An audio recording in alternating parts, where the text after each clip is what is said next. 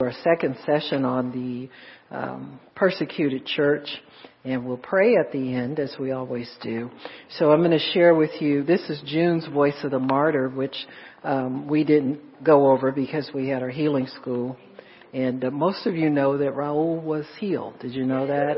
Amen.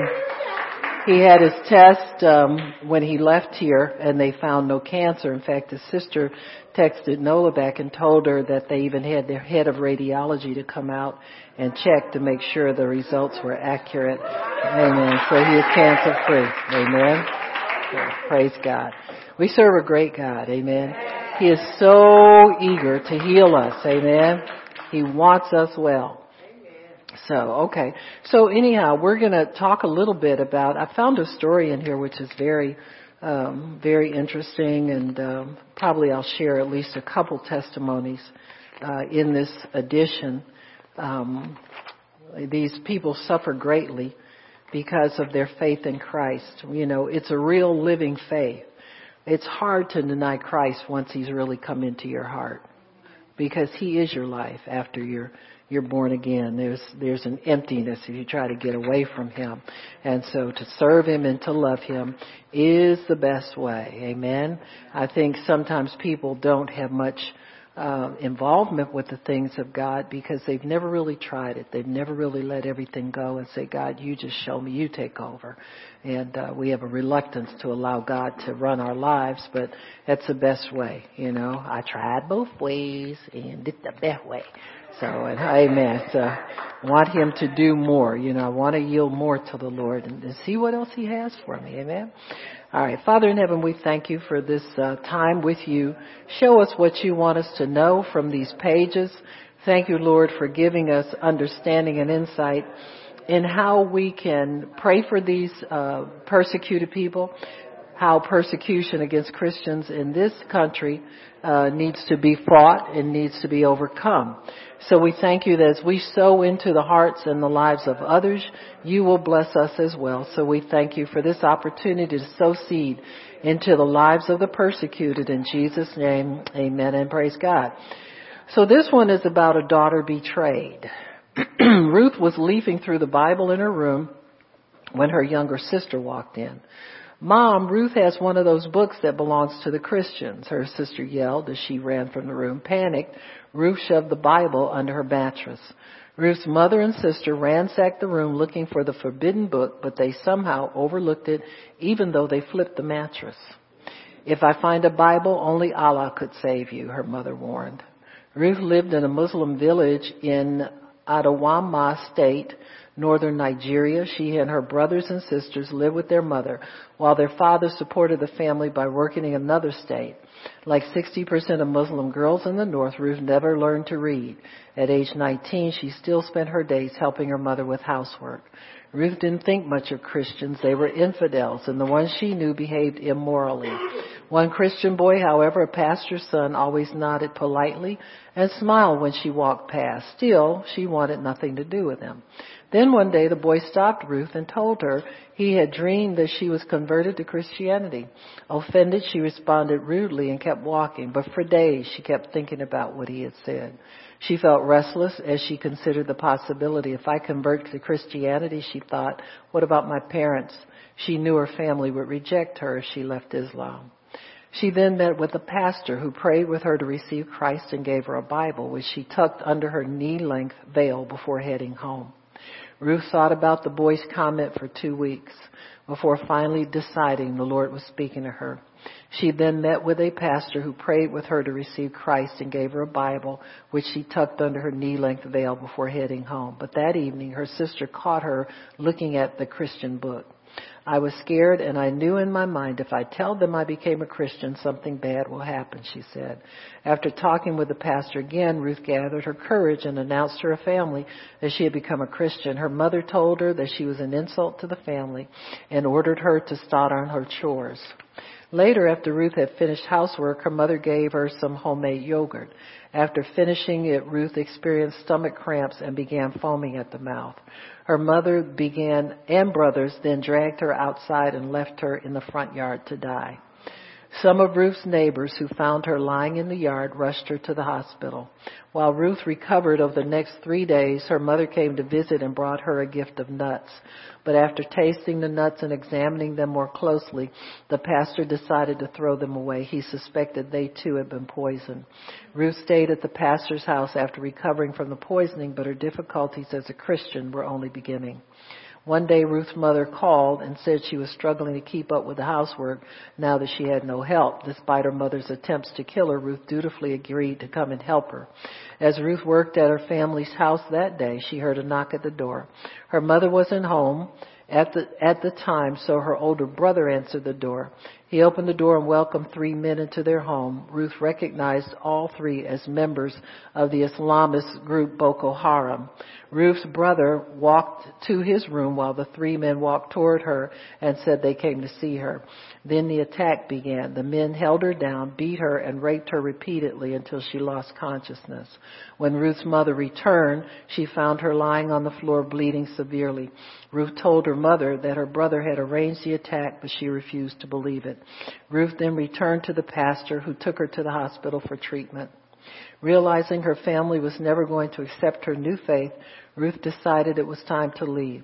Her pastor arranged for her to move to another city, but she felt lost and useless in the home where she was staying. Then in 2016, her caretaker arranged for her to attend a discipleship training school where she would study the Bible and learn vocational skill. I was excited when they told me about the school, she said. When Ruth arrived at the school, she discovered that all the students were like her, former Muslims who had fled their homes after coming to know Christ. And like her, they had experienced persecution after becoming Christians.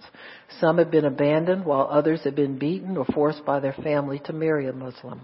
Ruth felt a sense of belonging at the school. I was encouraged that I am not the only one who left Islam and came to Christianity and had experienced all the issues I have gone through, she said. She spent a year at VOM-supported programs studying the Bible, memorizing verses, and enjoying fellowship with other Christian converts. One of the things she learned about during her study was forgiveness. I was finding it difficult in my heart, she said, but then I made a decision that I would forgive those who hurt me. No matter how it hurt and no matter what happened to me, I would forgive. After graduating from the program, Ruth became an apprentice in a sewing shop run by a Christian woman. Now 22, she will soon be fully prepared to run her own sewing shop. She is learning to read and write, and she is currently dating a Christian man under the supervision of her Christian guardian. She hopes to get married one day.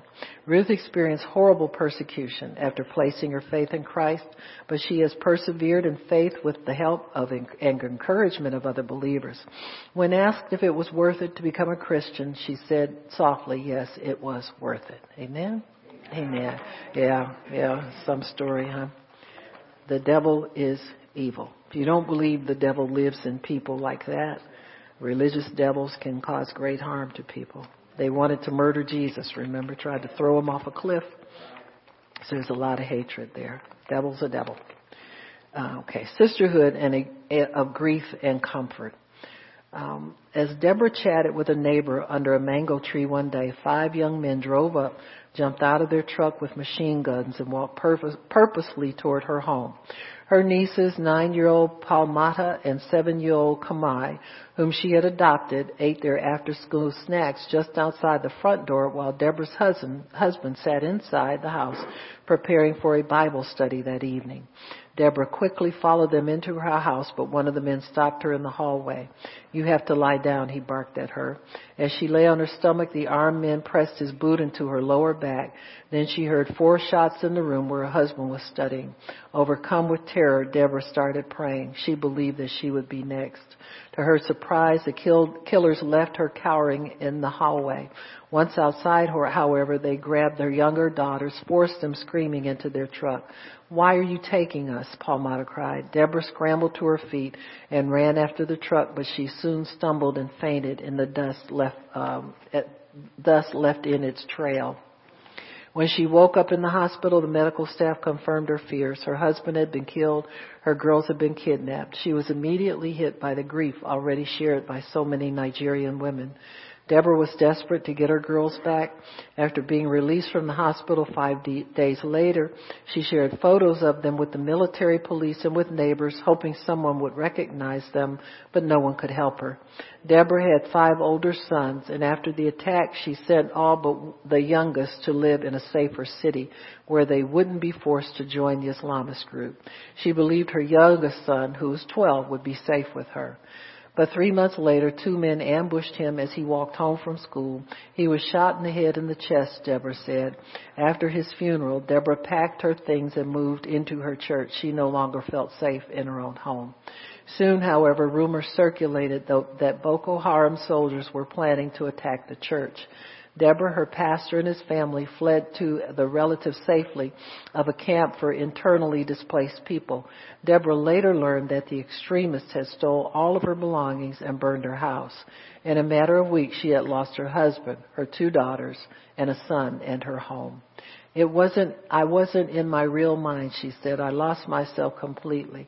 I lost weight. I was going through a lot of trauma. I didn't let myself feel their deaths. Deborah struggled with hopelessness for about 3 years, but she eventually began to trust God, that God had a plan for and a future for her. I feel whatever God's plan is, if it is His will for me not to get the girls back, then lead them to heaven. But if it is will, let us come together again. Let these men release the girls, Deborah said. That is my prayer. I know that no matter what, we will still meet at God's feet. Today, Deborah shares a home with a woman in a different city and supports herself with a cleaning job. She has forgiven the men who took everything from her, and she prays that they will repent. Amen. Praise God.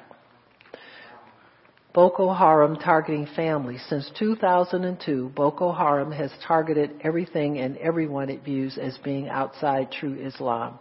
This includes not only Christians, whom the group has labeled infidels, but also secular schools and irreligious Muslims. As a result, tens of thousands of families have been destroyed or torn apart. In July 2017, Borno State Governor Kashim Shettima said Boko Haram's efforts to establish a purely Islamic territory in Nigeria have resulted in nearly 55,000 widows and more than 52,000 orphans in Borno State. While an estimated 50% of all Nigerians are Christians, only about 4% are known to follow Christ in a Muslim majority north where Christian families are clear targets. Young girls are specifically hunted down by the Islamists. In April 2014, a few months after Deborah's daughters were taken, Boko Haram kidnapped 276 girls from the Christian city of Chibok. The mass abduction made international headlines and inspired the social media campaign Bring Our Girls Back. While many of the girls have escaped or been released, 13 are presumed dead and 112 remain missing. Boko Haram's female captives are often raped repeatedly, forced to marry members of the group. According to the testimonies of girls who escaped, many are used as slaves and suicide bombers. They are forced to convert to Islam. Attacks of Boko Haram had declined over the past 2 years, but the number of suicide bombings has dramatically increased. From January through September 2017, 84 children were used as suicide bombers, 4 times the number for all 2016. 56 of the bombers were reportedly girls, most of whom were younger than 15. In one horrific incident, explosives were attached to a baby that was strapped to a girl. Okay. Christina had just headed for bed when she heard gunfire erupt through her village in Borno State, Nigeria, and the sounds were getting closer. She quickly scooped up her sleeping 5-year-old daughter, Rejoice, and prepared to run for safety. Her husband and their other 8 children were already camping in the mountains, a common precaution ever since Boko Haram began attacking the region in northern Nigeria. Before Christina could leave her house, however, she was struck in the arm by an attacker's bullet.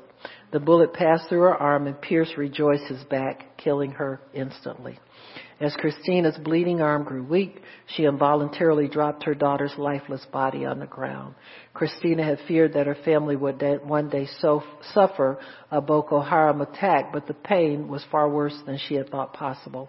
When we used to hear about the killings, I felt if I ever came into contact with Boko Haram, I would die because I can't withstand them, she said.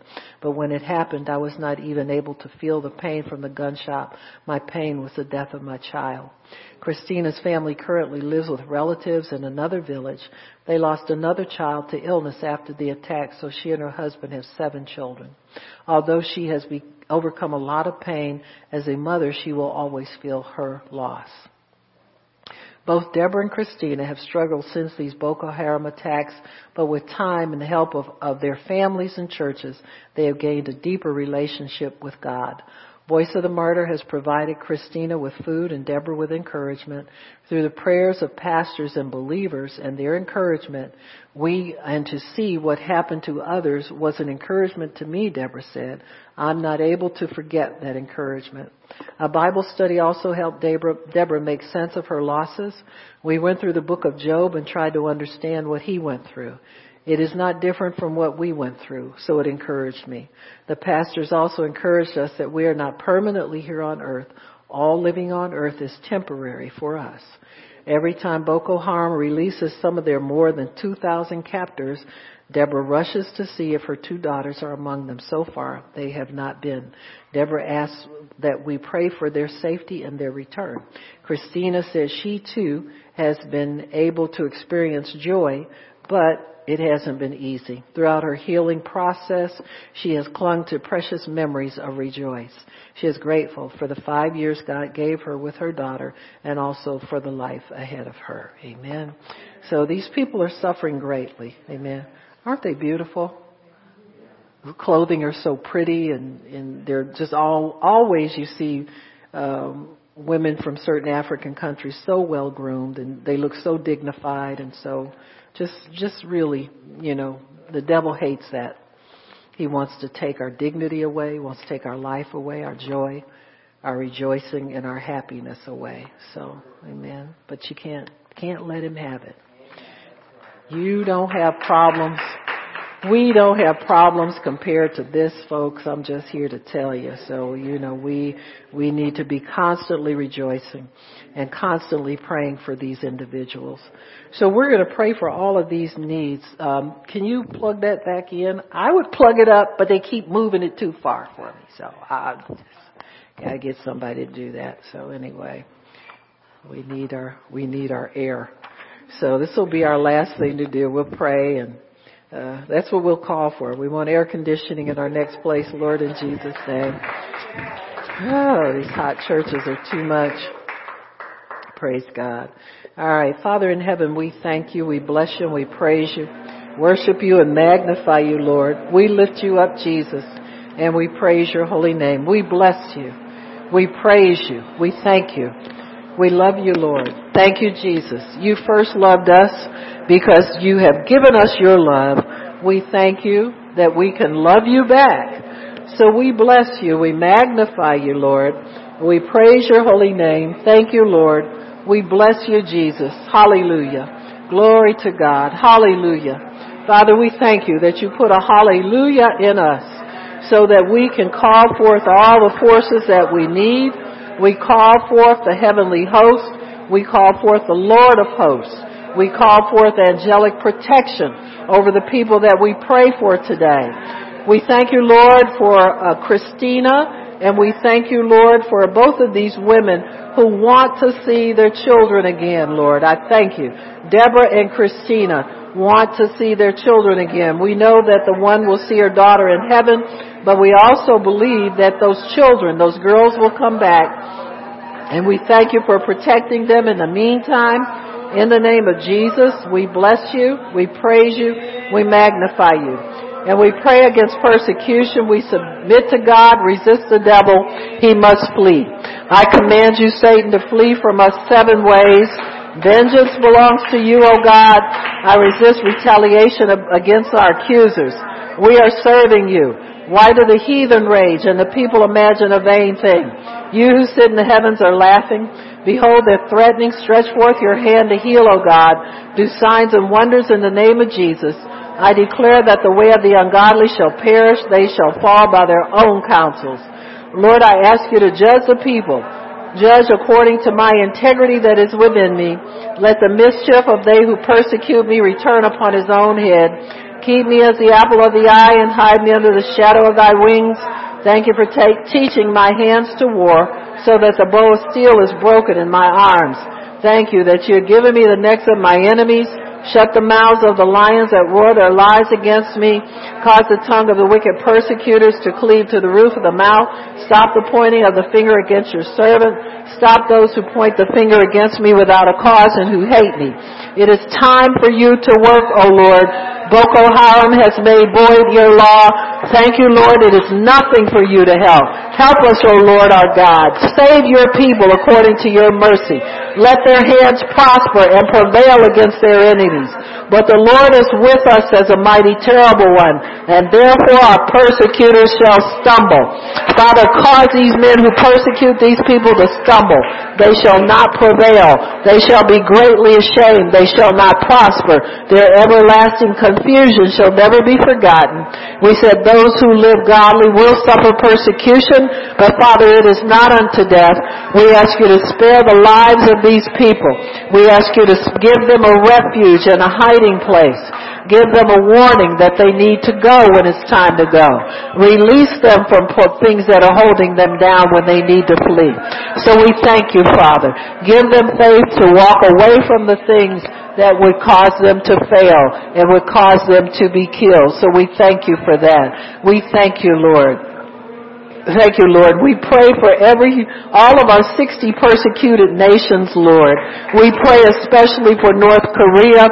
We pray for Uganda. We pray for India. We pray for Haiti and Muzu. We pray for all of those countries where there is persecution. We pray for Nigeria, especially in the north, and for the Sudan. And we thank you, Father, for putting godly authority over these people. Father, cause the wicked not to prosper in any way. We thank you, Lord. Thank you, Lord. Thank you, Lord, for blessing these people. Thank you, Lord, for giving them a refuge. Father, we thank you for giving them relief from their persecutors, Father. We thank you for giving them a place and a dwelling place where they can flee to and they will not suffer, Father. We thank you, Lord, for granting them asylum where they need it. We thank you, Lord, for granting them provision. Thank you, Lord, for great provision for people who are fleeing Islam and want to come into Christianity. We thank you, Lord, to win more souls through those who have been persecuted. Don't let their persecution go to waste, Father. We thank you that they will share testimonies with one another and encourage one another. Be a strength and a help to one another, Father, even when they're on the run. So we thank you, Lord, for what you're doing in the persecuted nations. We thank you, Lord, for delivering your people from every single oppression of the devil. We thank you, Lord, and we bless you for that in Jesus' name. Amen and praise God and amen again. Amen. Praise God. Praise God. Amen. Amen. Amen. Amen. Praise God. Well, if anybody needs prayer, come on up and I'll pray for you. Miss Wanda, you can put us some music on. Music.